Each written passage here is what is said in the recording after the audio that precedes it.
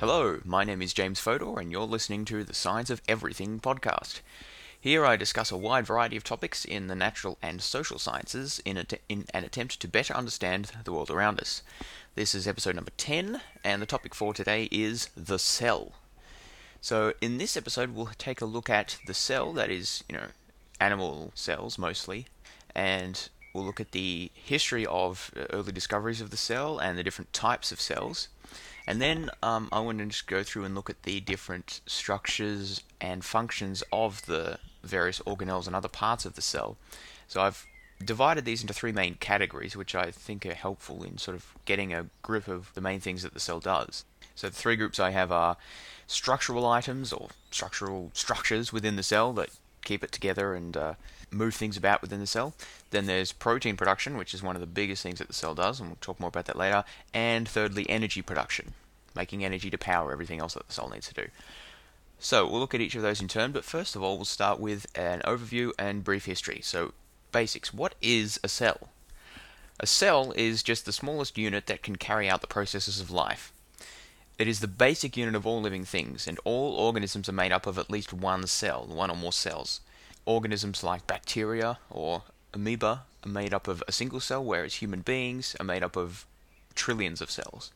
All cells, regardless of whether they're in bacteria or amoeba or plants or animals, all carry out very similar processes, and they're all actually quite similar in their structures and general layout. And functions of cells include transporting materials, obtaining energy, disposing of waste, replicating, and also responding to their environment. So that's pretty basic stuff. Let's have a look at the history of cells and how they were discovered. The word cell was first used by Robert Hooke, who was a British biologist and early person who worked on microscopes. He looked at thin slices of cork, which is taken from the trunk of a particular tree, under a microscope, and observed structures that to him looked like the cells that monks lived in, sort of little boxed rooms, and so he called them cells. A little bit later, in the 1670s, a Dutch merchant called Antony van Leeuwenhoek used microscopes to observe many small microbes and body cells. He was the first to observe bacteria, blood cells, sperm, all sorts of interesting things. He was really good at making exceptionally high quality microscope lenses, so he saw a lot of things that other people weren't able to at the time. And so he made many of these early discoveries of cells. That was only a few years after Robert Hooke's work in first coming up with the word cell. So a few discoveries continued, but some interesting stuff really got going in the 19th century. In 1839, Theodor Schwann and Matthias Jakob Schleiden elucidated the principle that plants and animals are all made of cells, and also concluded that cells are the common structure of all types of life. So effectively, cell theory as we know it today was founded around the mid-19th century. So only slightly earlier than the theory of evolution, which is kind of interesting. In 1858, Rudolf Virchow proposed that cells come only from other cells, and this was part of a sort of a growth in understanding around that time that the old theory of spontaneous generation, that life just sort of springs up out of non-life, is false, and in fact cells, which comprise all living things, only come from other cells. So by the end of the 19th century, light microscopes, that is, microscopes using visible light, had come to reach kind of the end of their useful resolution limits in terms of viewing cells, and so it was only since the early to mid-20th century, as we got electron microscopes, that we've been able to observe the fine details of cells, like organelles and protein structures and other details of cells. And so many of the discoveries that I'm going to talk about today about the specific structures in cells and what they do are fairly new, 50 plus years old. So that's a brief history of cells. Now, one interesting question: why are cells so small? Well, basically the reason is because that as a cell grows, as it gets bigger, its volume increases more quickly than its surface area, the surface area being the area around the outside surface of the cell. And that's just because of the formula for volume, which increases with the cube of radius, whereas surface area only increases with the square of the radius. So volume increases more rapidly than surface area. Now, why is that a problem? Well, because the volume of a cell determines the amount of nutrients it needs, the amount of stuff that it needs to bring in order to keep running. But the surface area determines how much food or nutrients it can get in, because obviously all those nutrients have to pass from the outside to the inside of the cell, so they need to pass through the cell the surface of the cell. So basically, the bigger the cell gets, the harder it gets for it to obtain all of the nutrients that it needs. And so that's why there's kind of a limit to how big cells can get. However, cells have kind of pushed that limit upwards by having lots of folds in their surface membranes so that you can increase the surface area relative to volume. Interestingly, eggs are an exception to this because eggs are actually just one cell, or more accurately, there's kind of a normal sized nucleus and other bits and pieces in there, and then just a whole bunch of proteins and other carbohydrates and other nutrients there for the animal to feed on as it develops. Yeah, in a sense, an egg is just a single cell, and that means the largest cell in the world is actually the ostrich egg, which is like 2 kilograms or something, pretty big. But ostrich eggs aside, most cells are very small. Cells can come in very many different shapes. Nerve cells, as you may have seen pictured before, are very long and thin. Red blood cells are biconcave, so they kind of look like donuts, except they don't quite have a hole in the middle. They just have a depression. There are rod-shaped bacteria cells, which are just like rectangles. Some cells are oval-shaped. Pollen grains, if you see them, are very spiky. And the reason they have all these spikes is because it helps them to stick onto other plants and animals and things to spread around. So anyway, cells can come in all sorts of different shapes and sizes as well. Now, there are two main different types of cells, prokaryotic and eukaryotic cells. These words sound a little bit complicated, but basically the name is just referring to the nucleus. So karyot comes from the Greek word nut, and that's referring to the nucleus. And so a prokaryotic cell is a cell that is before the nucleus, pro sort of being before. Eukaryotic is like a real nucleus. So prokaryotic cells are simpler, eukaryotic more complex. Prokaryotic cells have no nucleus, and they also have very few organelles, so very few structures in the cell. Prokaryotic cells are things like bacteria and archaea, so they're very simple organisms. Their genetic material is held as a single loop of DNA, so they don't have a nucleus, they don't have chromosomes. They also have a cell wall, which a lot of eukaryotic cells do not have. The other main difference between pro and eukaryotic cells is that prokaryotic cells are very small, about 1/10 or less of the size of a eukaryotic cell. Eukaryotic cells are the cells that are in plants, animals, pretty much any complex organism. They have many more organelles and other bits and pieces inside the cell, so specialized functions. They're much bigger, as I said, more complicated, and they also evolved much more recently. It's thought that they evolved about 2 billion years ago, whereas prokaryotic cells probably evolved about 4 billion years ago, so it took a very long time for eukaryotic cells to evolve, which just goes to show how complicated they actually are. Because if you think about it, it took far longer for eukaryotic cells to evolve from prokaryotic cells than it took, say, for human beings to evolve from the first multicellular organisms. Okay, so that's it for the overview and history of the cell. Now we're going to go and look at the structures within a cell. So what is a cell? What's in it? What does it do? So as I said, I've divided these into 3 areas: structure, structural things, protein production, and energy production. So we're going to start with structure. The first concept that you really need to understand is that of the cytoplasm and the plasma membrane. We'll start with the plasma membrane. The plasma membrane is a double layer of specialized lipid molecules called phospholipids that surrounds the outside of the cell. So it's kind of like a bubble, really, inside of which resides everything in the cell. Now, what is a lipid? A lipid molecule. A lipid molecule is just a particular kind of macromolecule. If you refer back to the Matter and Molecules podcast, I mentioned the concept of macromolecules, just really big molecules with lots of atoms in them, particularly carbon and oxygen and hydrogen. Lipids are special molecules that have, or particularly phospholipids, they have basically one end which is soluble in water and a long tail which is not. And so the head, which is soluble in water, it'll face water, it'll tend to stick around with water, whereas the tail will kind of point away from water. So what these lipid molecules do is that they kind of line up. So if you imagine that suppose you had a whole lot of phospholipid molecules lying on the surface of a little bit of water, they would kind of all stick upwards. Their heads would be facing down and their tails would point upwards away from the water, because the tails, the fatty acid tails of the molecules, are not soluble in water, so they tend to be pushed away from the water. And so what happens is you have kind of one row or one wall of these molecules with their tails facing one way, and then a second one with their tails facing the other way. So the two tails kind of face each other and the two heads are pointed in opposite directions. So it's kind of like you form this wall with water or a solution of water on one side inside the cell and water on the other side in the extracellular fluid, and the phospholipid plasma membrane in between, and the two lipid tails which point towards each other inside the middle of the membrane are not soluble in water, so water molecules and most other things can't pass through the membrane. That's why it forms a membrane. It's actually not. That's not quite true, because some things can pass through it. So that's why we say a membrane is semi-permeable. And if you find it hard to picture what I'm saying, just look up like phospholipid membrane or something on Google, and you'll see some good diagrams. Okay, so we've got the plasma membrane. The purpose of the plasma membrane is just to separate the inside from the outside of the cell, so that special reactions and other stuff can happen inside the cell, just kind of like your skin keeps you together and separates you from the outside world.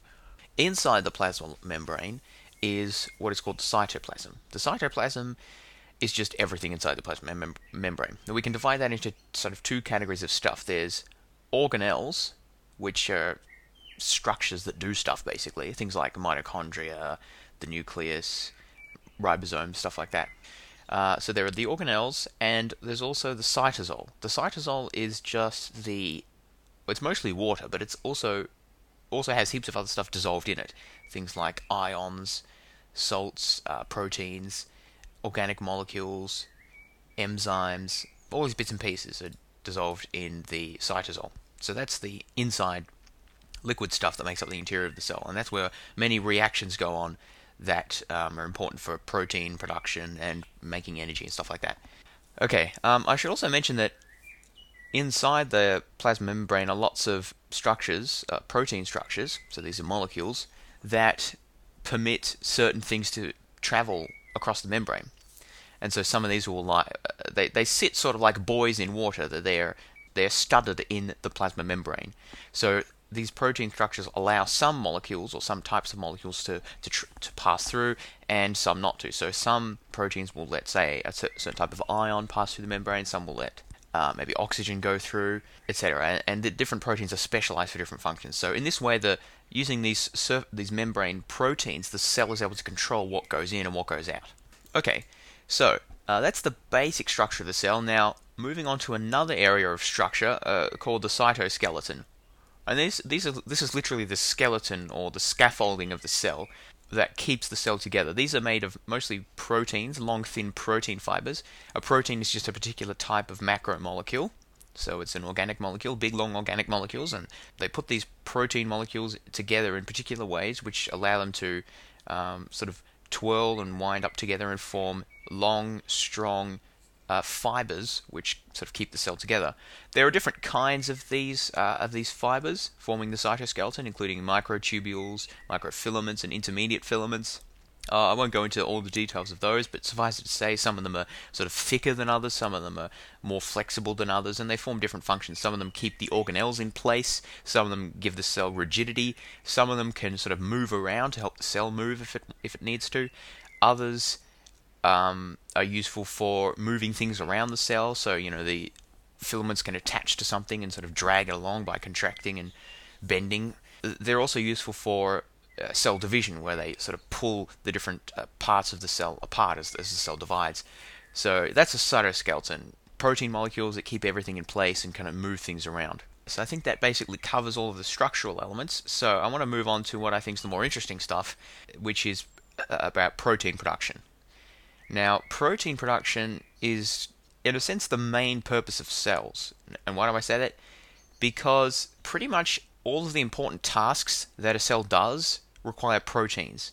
Now remember, a protein is just a particular type of macromolecule. But it so happens that cells use protein molecules to do pretty much everything. Like, for example, the plasma membrane and the nucleus are kind of exceptions. But apart from that, the enzymes that make energy for the cell are made of proteins. The cytoskeleton, as I said, is made of proteins.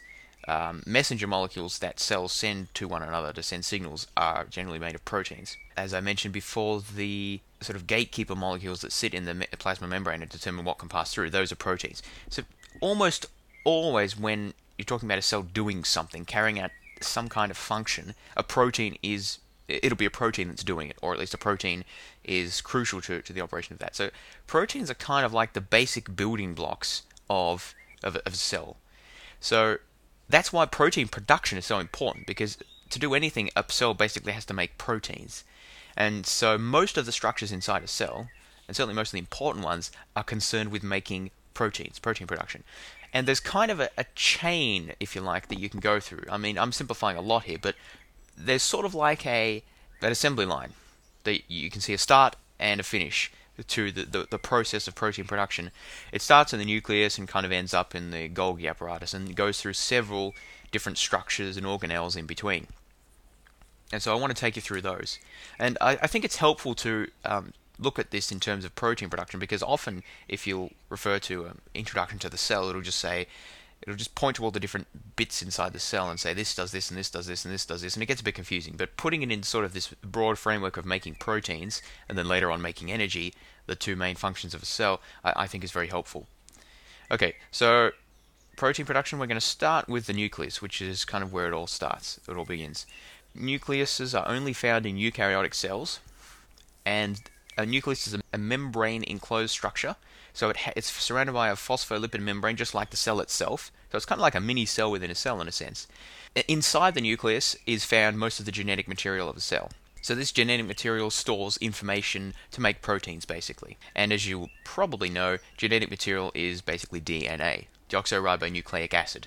And once again, a DNA is just a particular type of macromolecule. So big, long molecules with lots of different atoms in them, mostly carbons, oxygens, phosphorus, and stuff like that. Now, the nuclear membrane has tiny holes called pores in it, which allow some things to move in and out, the exchange of materials. Particularly, it allows proteins to go in to catalyze reactions that happen inside the nucleus, and RNA to go out. RNA is a messenger molecule that sort of carries the information from the nucleus to the outside of the cell to make proteins. Now, the topic of DNA, genetics, and how proteins are made and so on that's for another podcast. But basically, the basic idea is that the DNA molecules inside the nucleus hold the information to make proteins, and this information is held in the form of a gene. So a gene is just a short segment of a DNA molecule which contains information that it codes for a particular protein. And the way it codes for a protein is just the order of little molecule segments within the DNA. So it's literally the arrangement of the atoms within the DNA that determines the information that it holds to make proteins. So the function of the nucleus is just to store all of these DNA molecules, all of this genetic material, so that they can keep that information for making proteins. And obviously, that information is very important, so that's why the nucleus is well protected. It has its own membrane around it. DNA is just your molecules that hold the genetic material.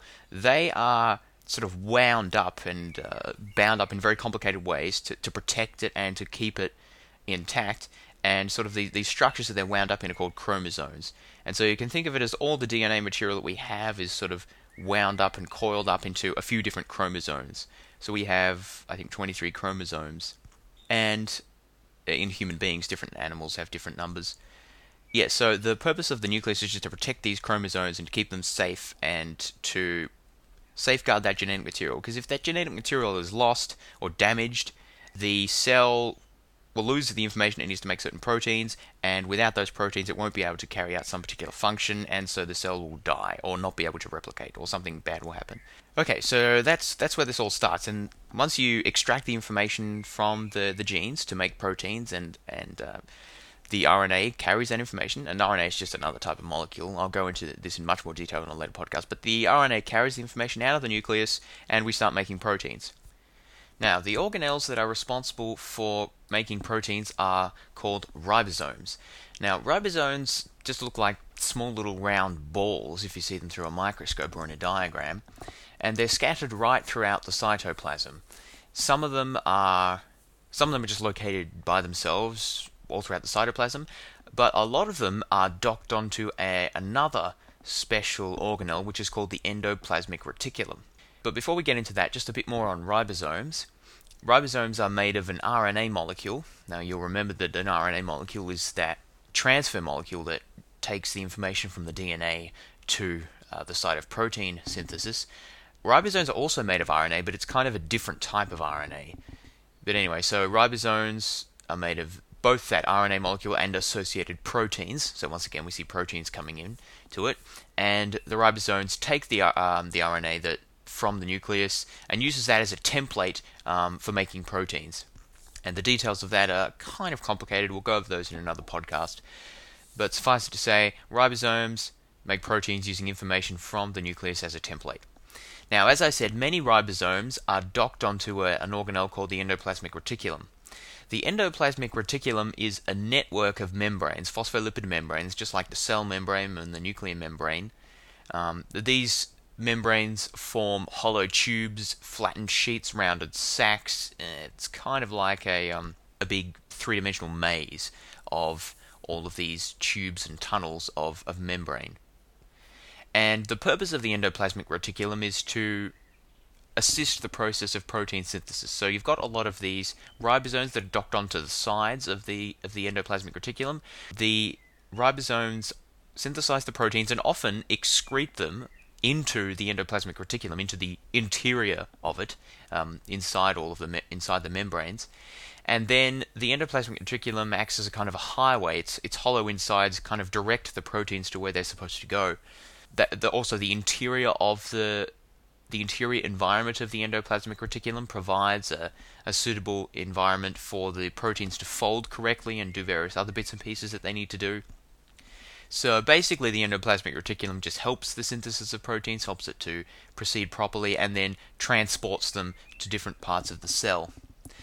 There are two types of endoplasmic reticulum. One's called the rough endoplasmic reticulum, the other the smooth.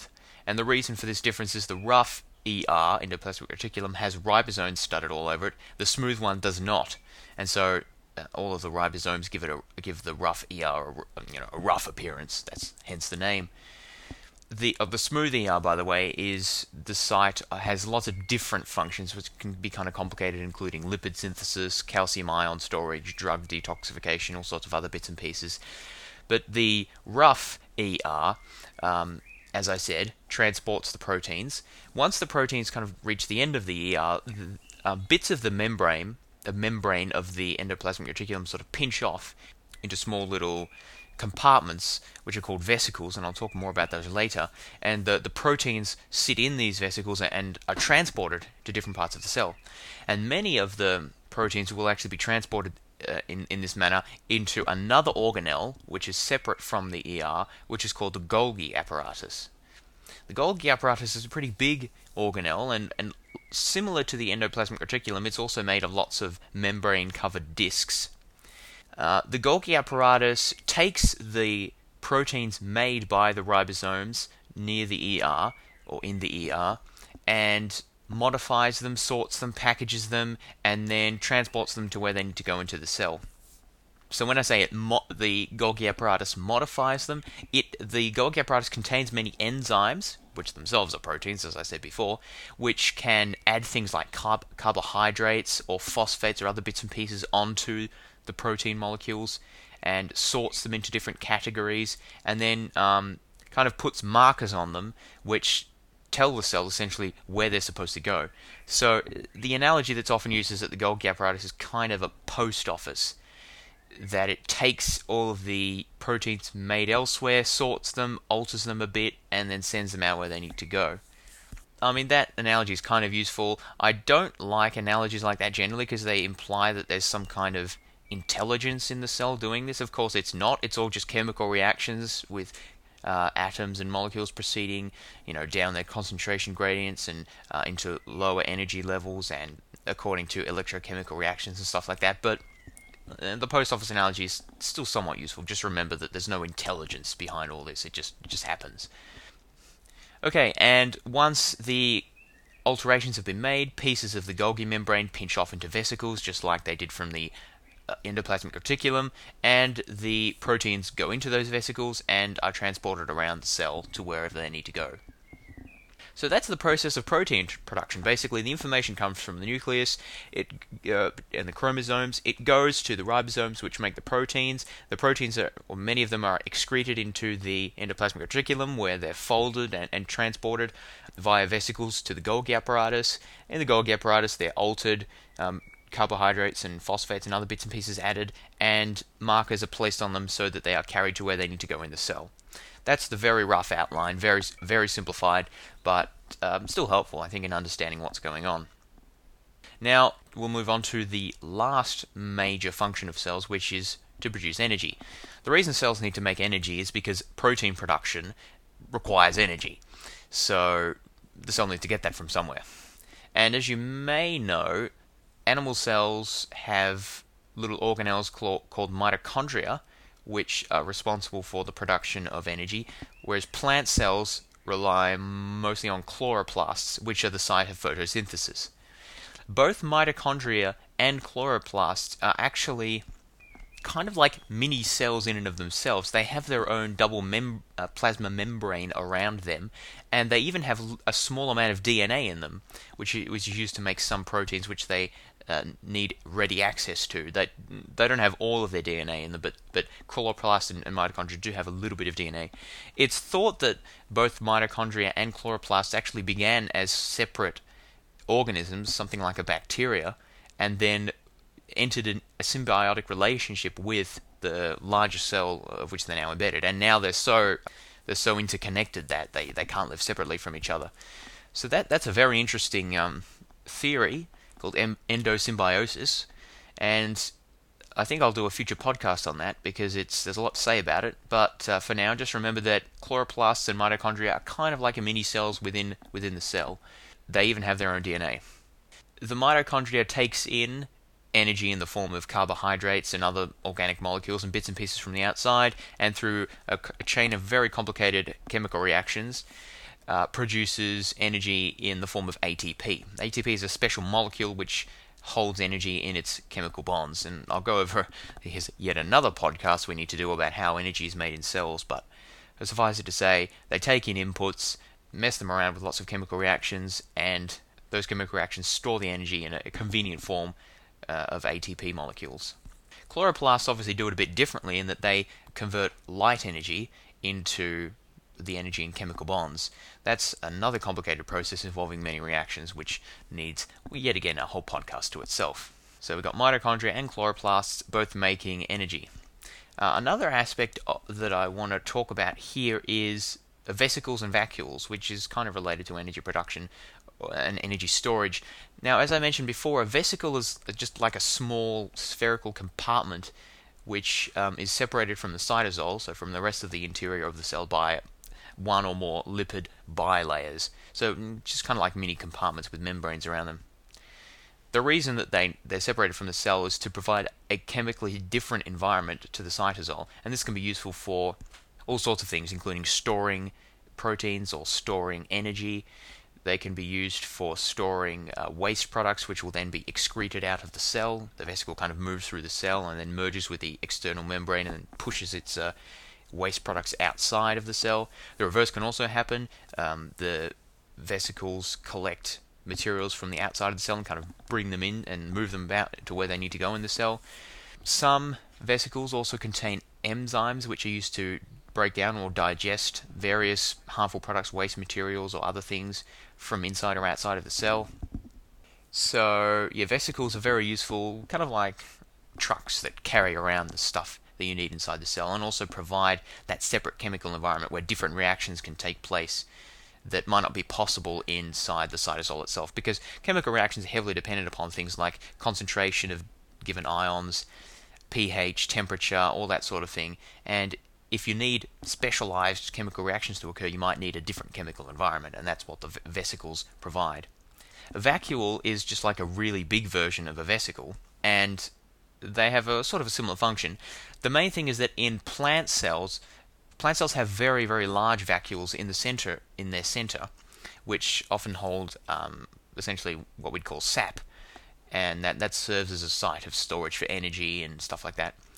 Animal cells have vacuoles as well, but not nearly as large as ones in plant cells. A plant cell vacuole can make up to 90% of the plant cell's volume, so they're very big. Plant cells also have cell walls. As I mentioned before, bacteria have cell walls, which are a rigid structure which keeps the shape of the cell much more so than just the membrane would. Animal cells don't have cell walls. And as I also mentioned before, plant cells have chloroplasts, that make energy. Obviously, animal cells don't have those. So that's about all I wanted to talk about in terms of the basics of the cell. As I mentioned, there will be many future podcasts going into more detail about protein synthesis, genetics, energy production within cells, photosynthesis, all that sort of stuff. There's certainly a lot to go into, but this is just the basic outline. If you enjoyed this podcast, please spread the word by posting a review on iTunes or another podcast aggregator site, or sharing the podcast with a friend. If you have any questions, comments, or suggestions, please email me. My email address is fods12, that's FODS12, @gmail.com. Thanks for listening, and I'll talk to you next time.